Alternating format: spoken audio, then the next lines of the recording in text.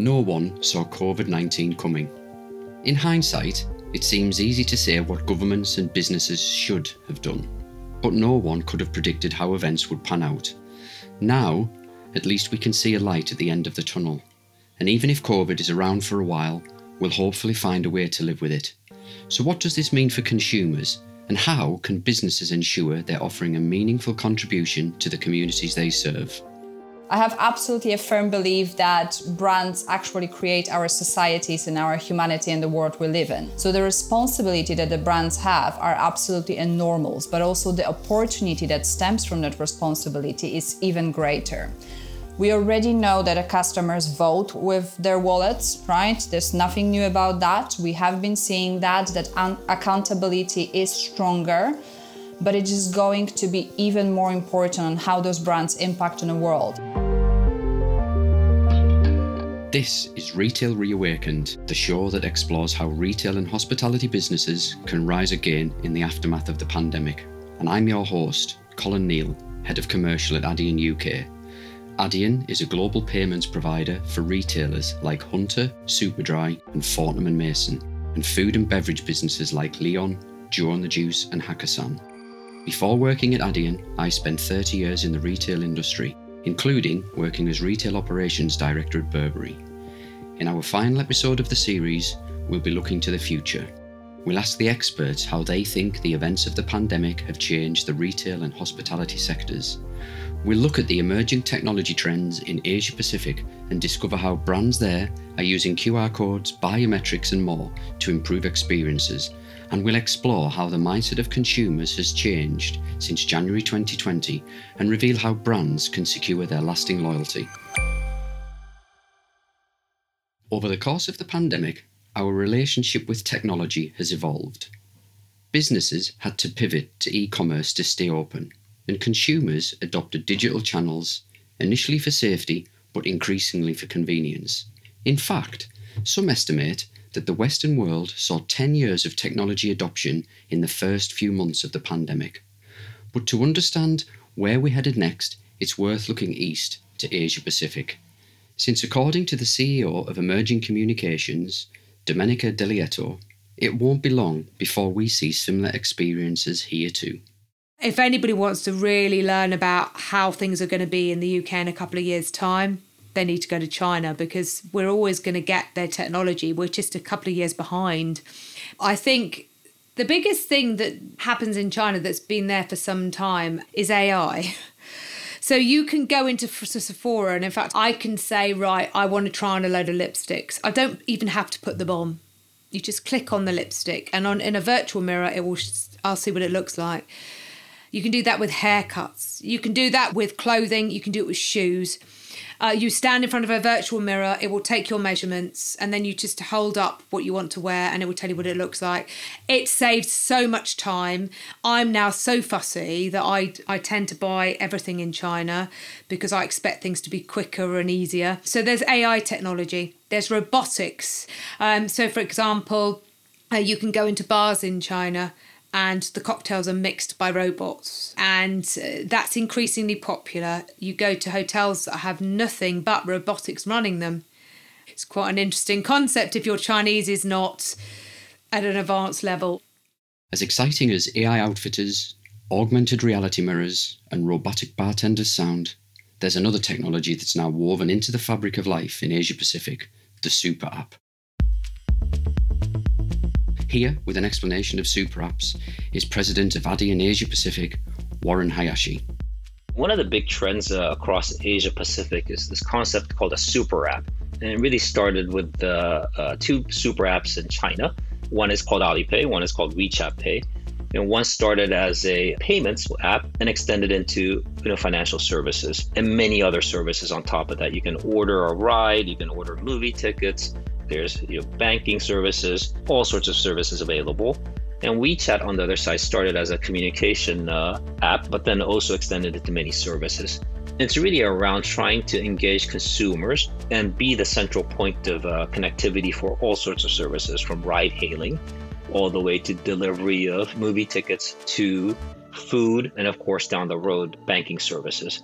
And it's a very concept that's still probably foreign to many parts of the world. but it's in a very active discussion with many large players rolling out the super apps across different pockets of Asia. With super apps making it easy for consumers to access everything they need online, you might wonder where that leaves physical stores.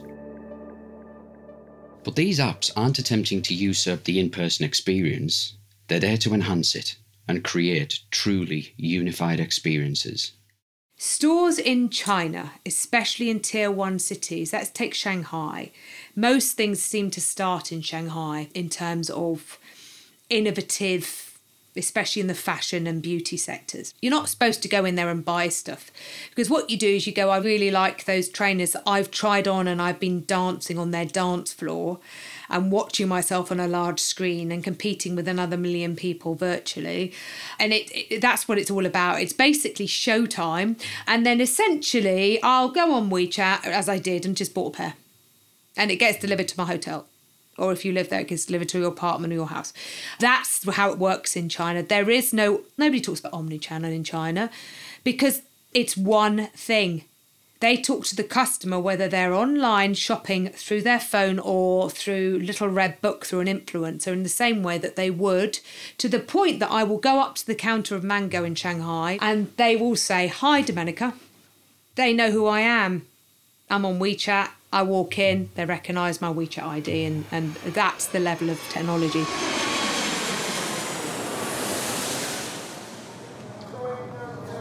Same when you go through the airport. Facial recognition. I will stand in front of certain pillars at Shanghai Airport and it will tell me, that's Domenica.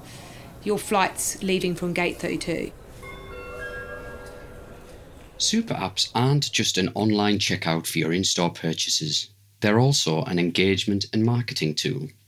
Far from dehumanising the shopping experience, they're actually making it much more personal by putting customers on a first-name basis with brands at scale. Asia Pacific's comparatively quick recovery from the early waves of the pandemic offers a glimpse of how consumer attitudes have changed and, as Warren explains, how technology has been used to meet new demands.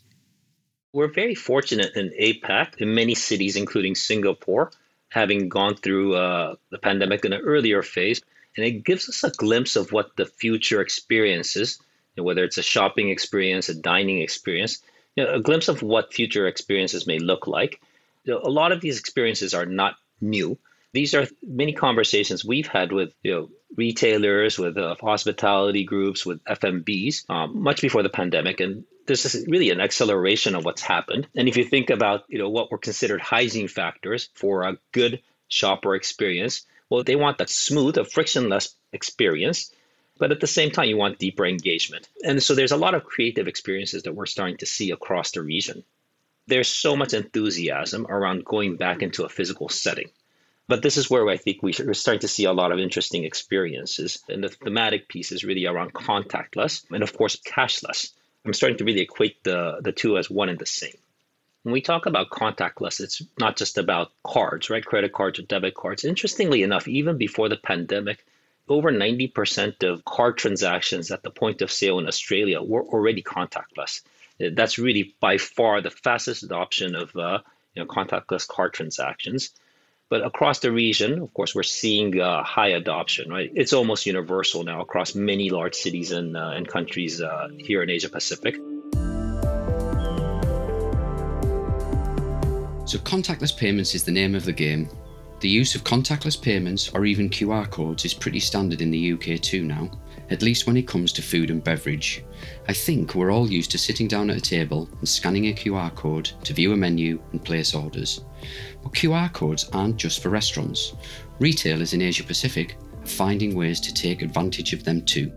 We're seeing a lot of interesting use cases when, particularly around convenience stores, right, which is really around an entirely unmanned, unstaffed convenience store where you enter, scanning a QR code and pay through either a card or a wallet that's tokenized on the app of the particular chain.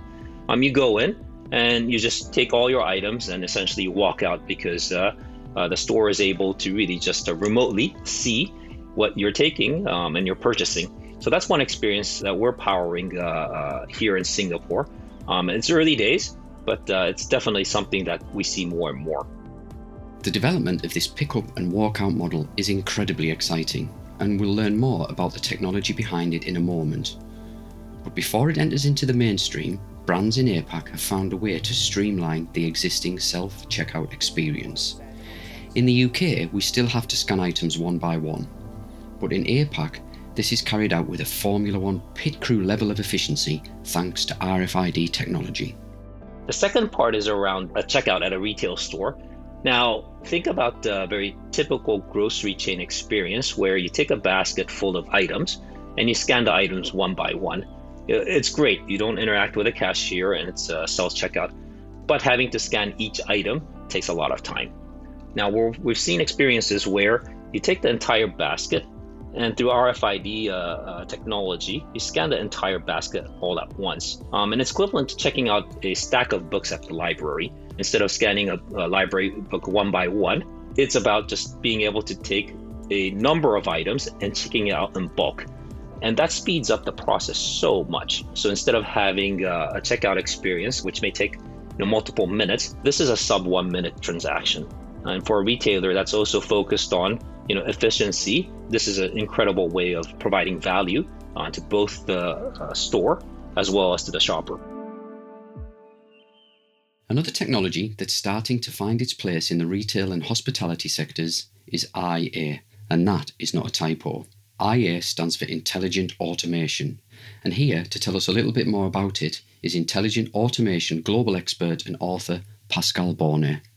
I think you heard about cognitive automation, you might have heard about hyper-automation or automation, simply automation.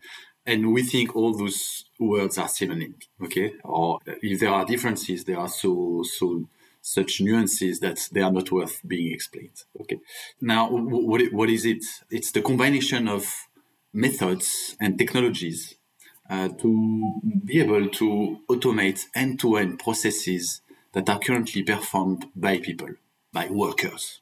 It combines most of the technologies you can have heard about, from the technologies that helps us to view, like computer vision, for example, the technologies that help us to talk and to understand and to hear, like natural language processing, the technologies that help us to execute actions, like robotic process automation, and the technologies that help us to think, learn, analyze, like machine learning, deep learning. So combining those different technologies together, we are able to automate tasks and connect those tasks together so that we can automate end-to-end processes. It's important to comment on the difference between intelligent automation and industrial automation. Okay, industrial automation started more than 200 years ago. It is about physical automation, basically in the plants, in the manufacturing. Intelligent automation is about the automation of intelligence. And when I say that, I'm referring to knowledge workers. We are, or we can call ourselves office workers. And basically what we do, we don't use our hands and legs to produce value, but we use our brain, hence intelligent automation. Intelligent automation can be used to carry out the tedious and repetitive work that's too complex for basic automation methods, but still too simple to be fulfilling for real people, freeing them up to focus on the important, more interesting tasks. So where can this technology be used in retail and hospitality? According to Pascal, just about anywhere. What we've seen from our research and from our experience is that it is magic because it's applicable across industries and across business functions. In retail and hospitality, I like to first divide it into the use cases that are front to the client and those ones that are more back office. And again, any process that is definable, that is documentable, can be automated. In the front, I would say the best example in retail, of course, is Amazon Go. So basically, there is a combination of different technologies to automate different tasks. First of all, you have cameras that are focused on the shelves. Automatically, those cameras can send a signal to the procurement so that they can replenish the shelves with the product that has been taken. When products have been taken by the same client and the client is ready to go, automatically, based on a cashierless model, the account of this client is debited by the amount of what he's purchased automatically. So don't need to queue to get someone to scan our products and then pay them. Those cameras can help not only to replenish automatically, but also to identify a lot of our behaviors as clients in retail. What do we take? What do we where do we walk in the different aisles in the store, and then where can be some promotions and where they can be useful and efficient. And all this can be connected with external data. For example, I know the weather in 2 days will be good. I'm sure I'm going to sell a lot of ice creams, so I'm going to plan to order ice creams. Okay, so it's about not only utilizing the internal data, but also connecting it with external facts that helps to create much more insights that we wouldn't, as human, be able to do it because it's connecting millions of data, and I like to say that it's changing us into superhumans. We are able to manage millions of data and create value from it in just a few seconds. IEA's ability to monitor in-store factors such as stock levels and customer habits and reconcile that with external data such as weather or even the football results lets businesses stay one step ahead, anticipating demand to ensure they serve customers in the best way possible.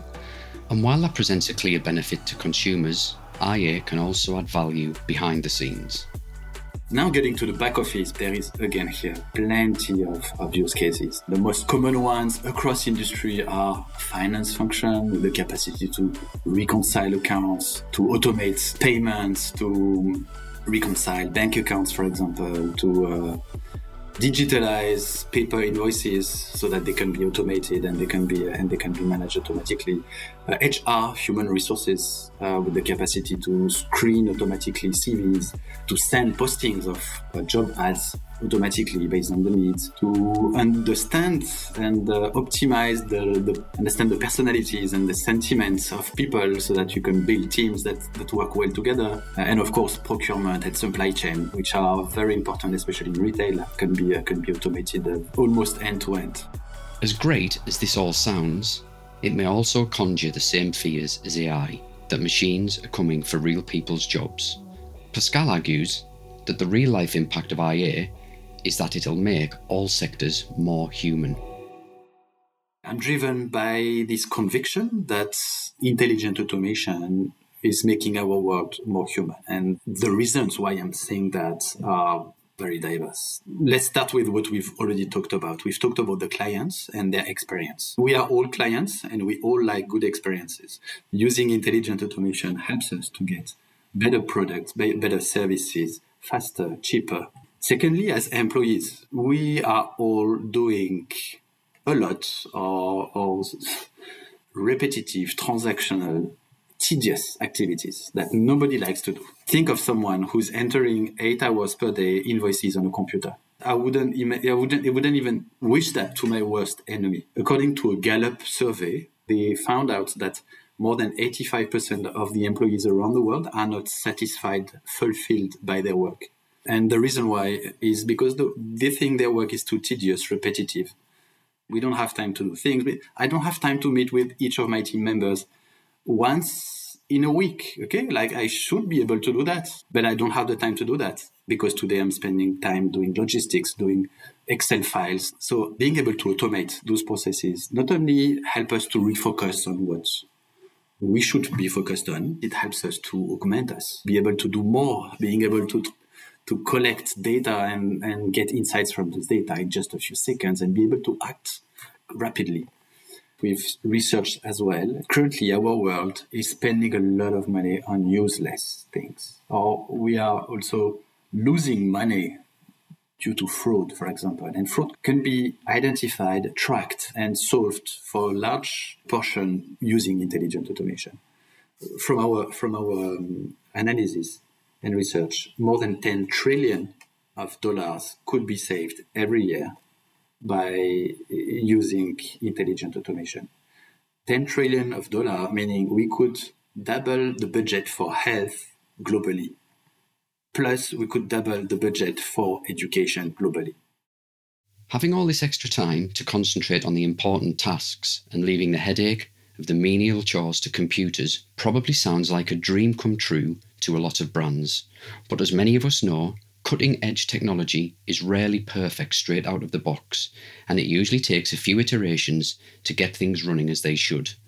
Also, consumers can be understandably spooked if a previously human-powered process is abruptly replaced by a machine.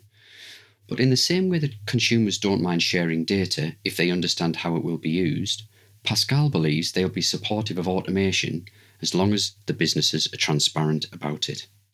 I think there is something very important that companies need to do when they start implementing those technologies with their clients. And it's simply being honest with them. Simply explaining them, we are currently working on trying to improve your experience. So if you get this very clearly, very honestly said at the beginning, then people don't get angry. They understand the approach. They understand the intent of the company. They also need to understand that it's just a technology that is currently being tested or being implemented.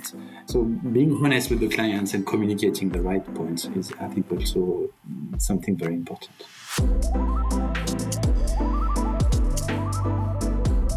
Pascal isn't the only one who thinks that this level of openness and cooperation could be beneficial to brands. Vice Chairman of the behavioural science agency Ogilvy, Rory Sutherland, also believes that brands should do more to ask for help from customers and even competitors moving forward.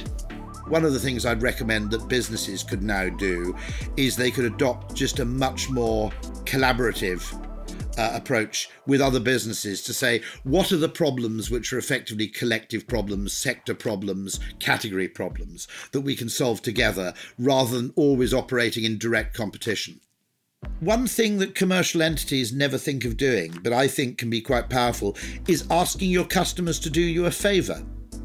Contrary to sort of standard economic theory, if you're an airline and you said to someone, you've got a ticket on the 10 p.m. or 10 a.m. flight, would it be possible for you to switch to the noon flight, which is a lot less crowded? Don't worry if not, but it would help us out if you did. A lot of people would be perfectly happy to go along with what you might call voluntary yield management, simply if you asked nicely. And then if you sent them a little thank you afterwards, they'd be doubly pleased because they weren't even expecting it.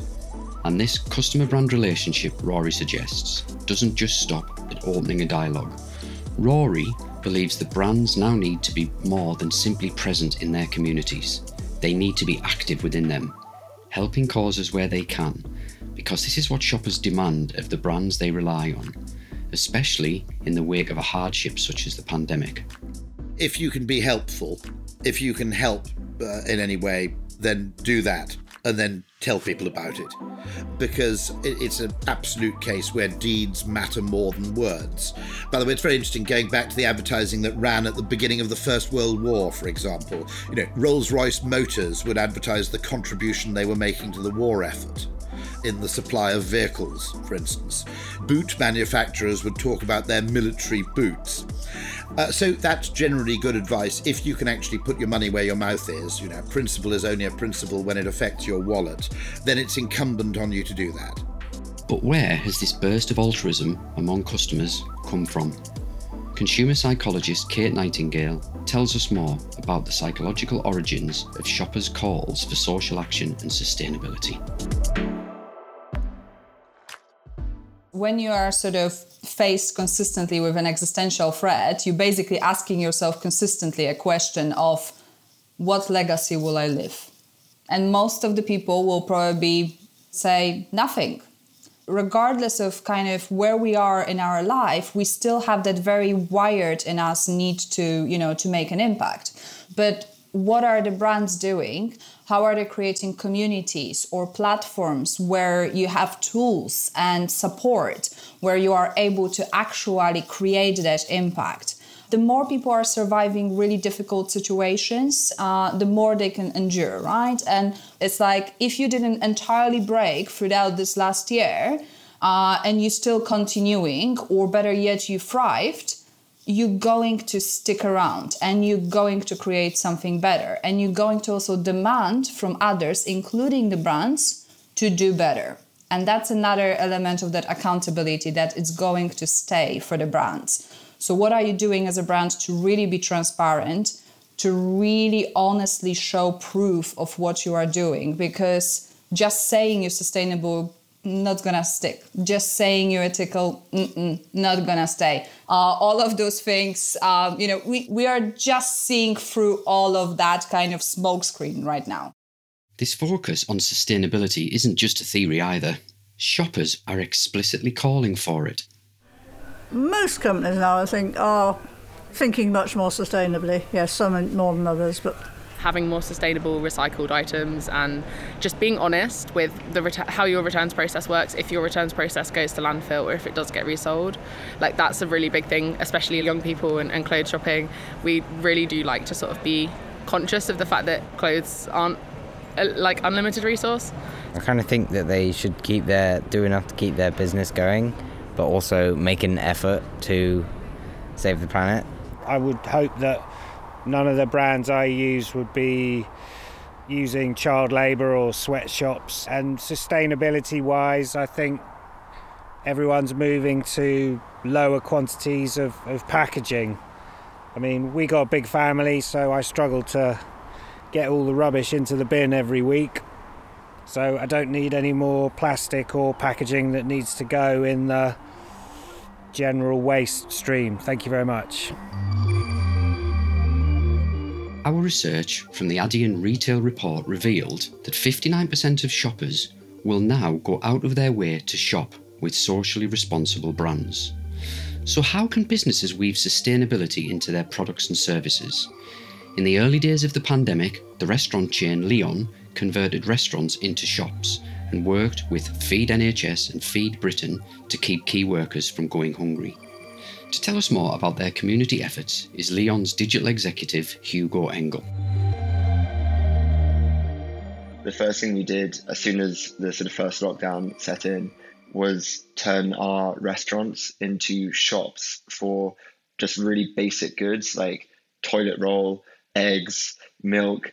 And it seems like a feverish nightmare looking back on it, but which weren't available in the supermarket at that time, but we did have in our supply chain. So that's the first thing we did sort of for a short period when that was a big issue. And then the next thing we did was a campaign called Feed NHS, where we worked in partnership with hospital trusts to provide the critical care workers who took us through the pandemic with one hot, healthy meal for free a day. And so we'd work with the hospitals, ask them, when's a good time to drop off all this food, what sort of food would really help your team, and try and mix it up as much as possible. And our restaurants, which some of our restaurants are open throughout the pandemic. Some of them are located really close to hospitals in London, and they were effectively operating as like the catering kitchens for the hospitals. So they'd make a load of Brazilian black bean and then bring them to the hospitals to feed the NHS team. And the third thing we did to respond to the pandemic, which was the thing that I was most involved in, was Feed Britain. So another consequence of the lockdown was supermarkets shelves were emptying and they were down to wartime production lines. So you couldn't access all the amazing produce which we grow and create in the UK. The restaurant suppliers were seeing their business completely dry up because the restaurants were closed. So they had nowhere to sell their amazing cheeses and meats and sort of specialist produce, which were no longer on sale in supermarkets. So we set up a direct-to-consumer e-commerce platform called Feed Britain, where we sold food boxes of ingredients of this produce so that customers could access this amazing produce and cook their own meals from it. And then I think for me, like the biggest or the main value from it was that the restaurant suppliers had some way to continue generating revenue. And then any profits that we made from it, we then donated to the Feed NHS campaign. So it was a strange time, but in some ways it was a really exciting time with sort of everything that was going on, and feeling that like the work we were doing was hopefully having a real impact on the community.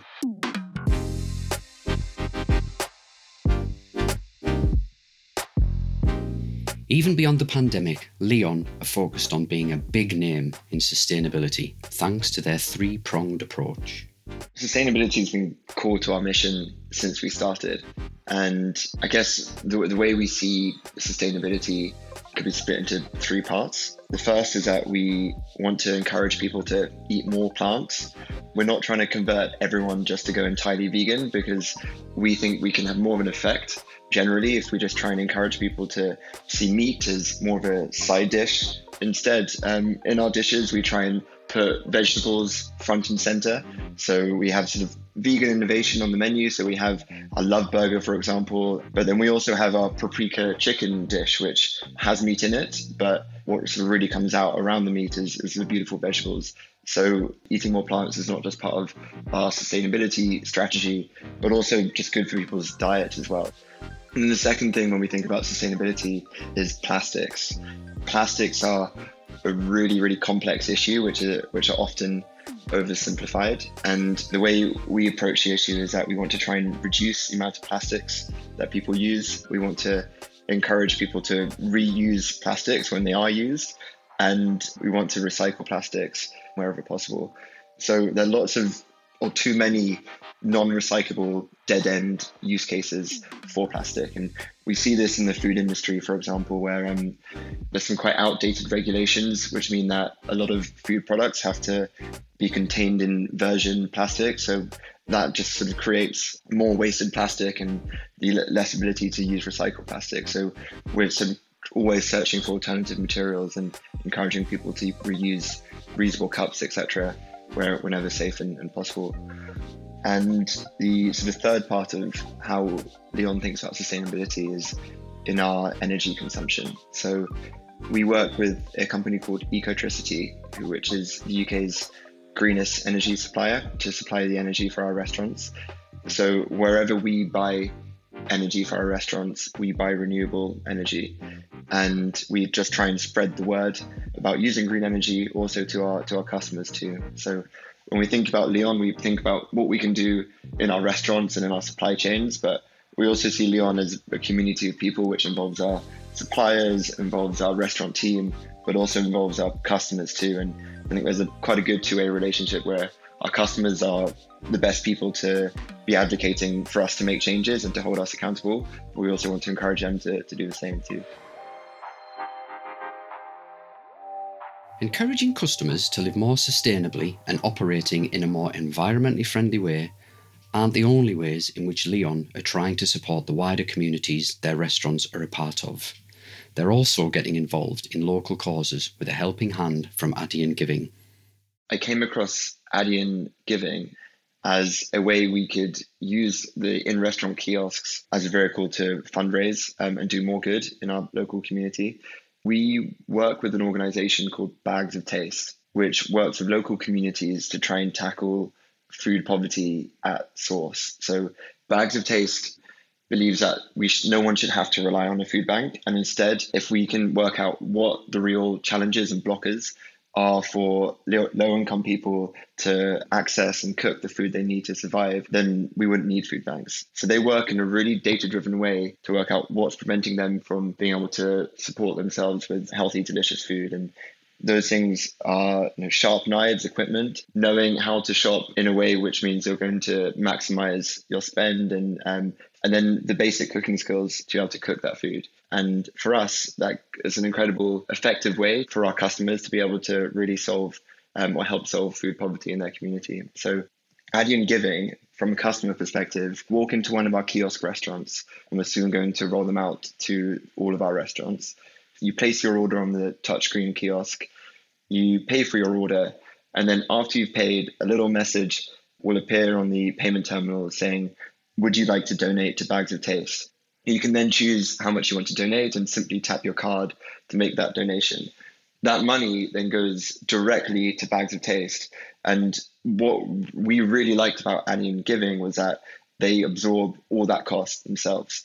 So 100% of the customers' donations go straight to the charity. They're never sitting in a Leon bank account and have to be transferred over to the charity. Instead, as soon as you pay, that money is just going straight to Bags of Taste. The other thing which I really like is the sort of optimization of the donations. So Adyen Giving provides you with a really great an easy to use dashboard where you can really easily see what the average donation amounts are in different restaurants at different times and different days. And so then we could use that to work out, okay, we can only show 3 donation amounts on the terminal. Is it more effective to only show 1 donation amount, which is £1, which might be a clearer message, or to show 3 different amounts, which give people different options? And over time, we were able to optimize the fundraising for Bags of Taste through the Adding Giving platform.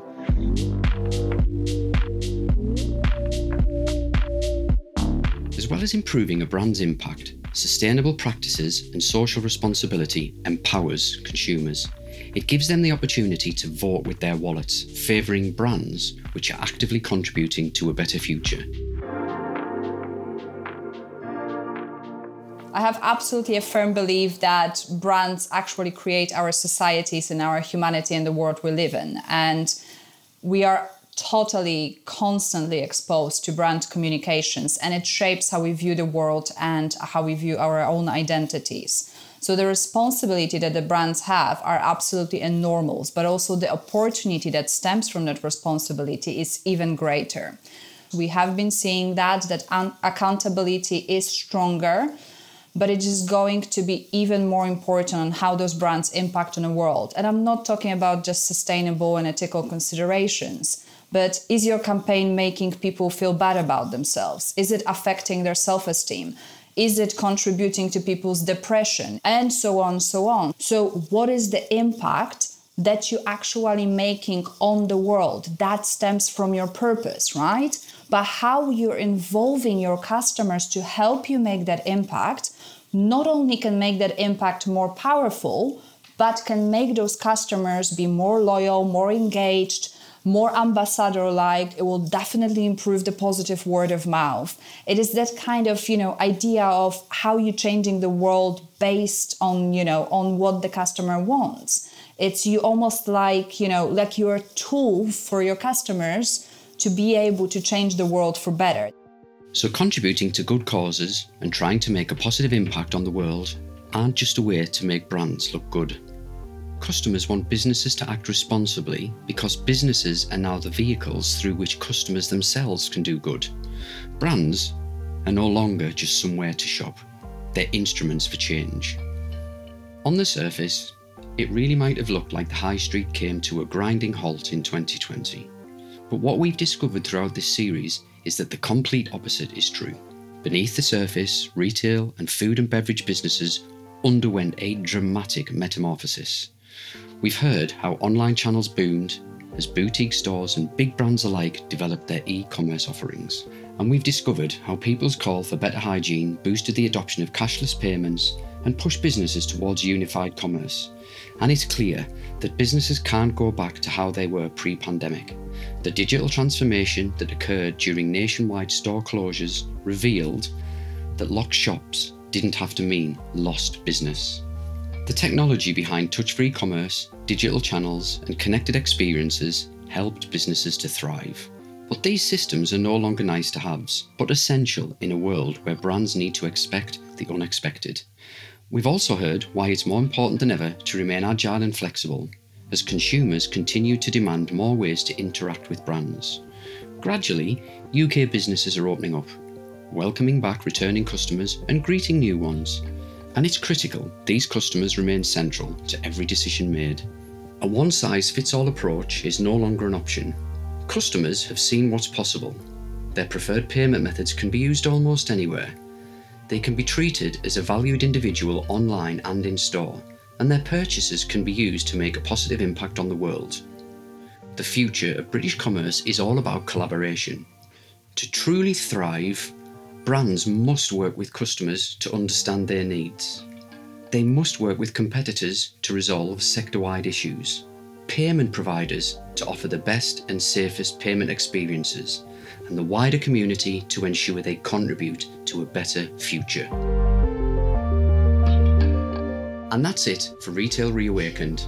A big thanks to Domenica Delieto, Warren Hayashi, Pascal Bonnet, Rory Sutherland, Kate Nightingale and Hugo Engel for their contributions today. If you want to find out more about the future of retail, head over to adyen.com/UK Retail Report and download our latest research. Retail Reawakened is a production of Lower Street Media in collaboration with Adyen. This series has been produced by Isabel Pollard and Ryan Sutton, and our audio editor is Alex Bennett, and I'm your host, Colin Neal.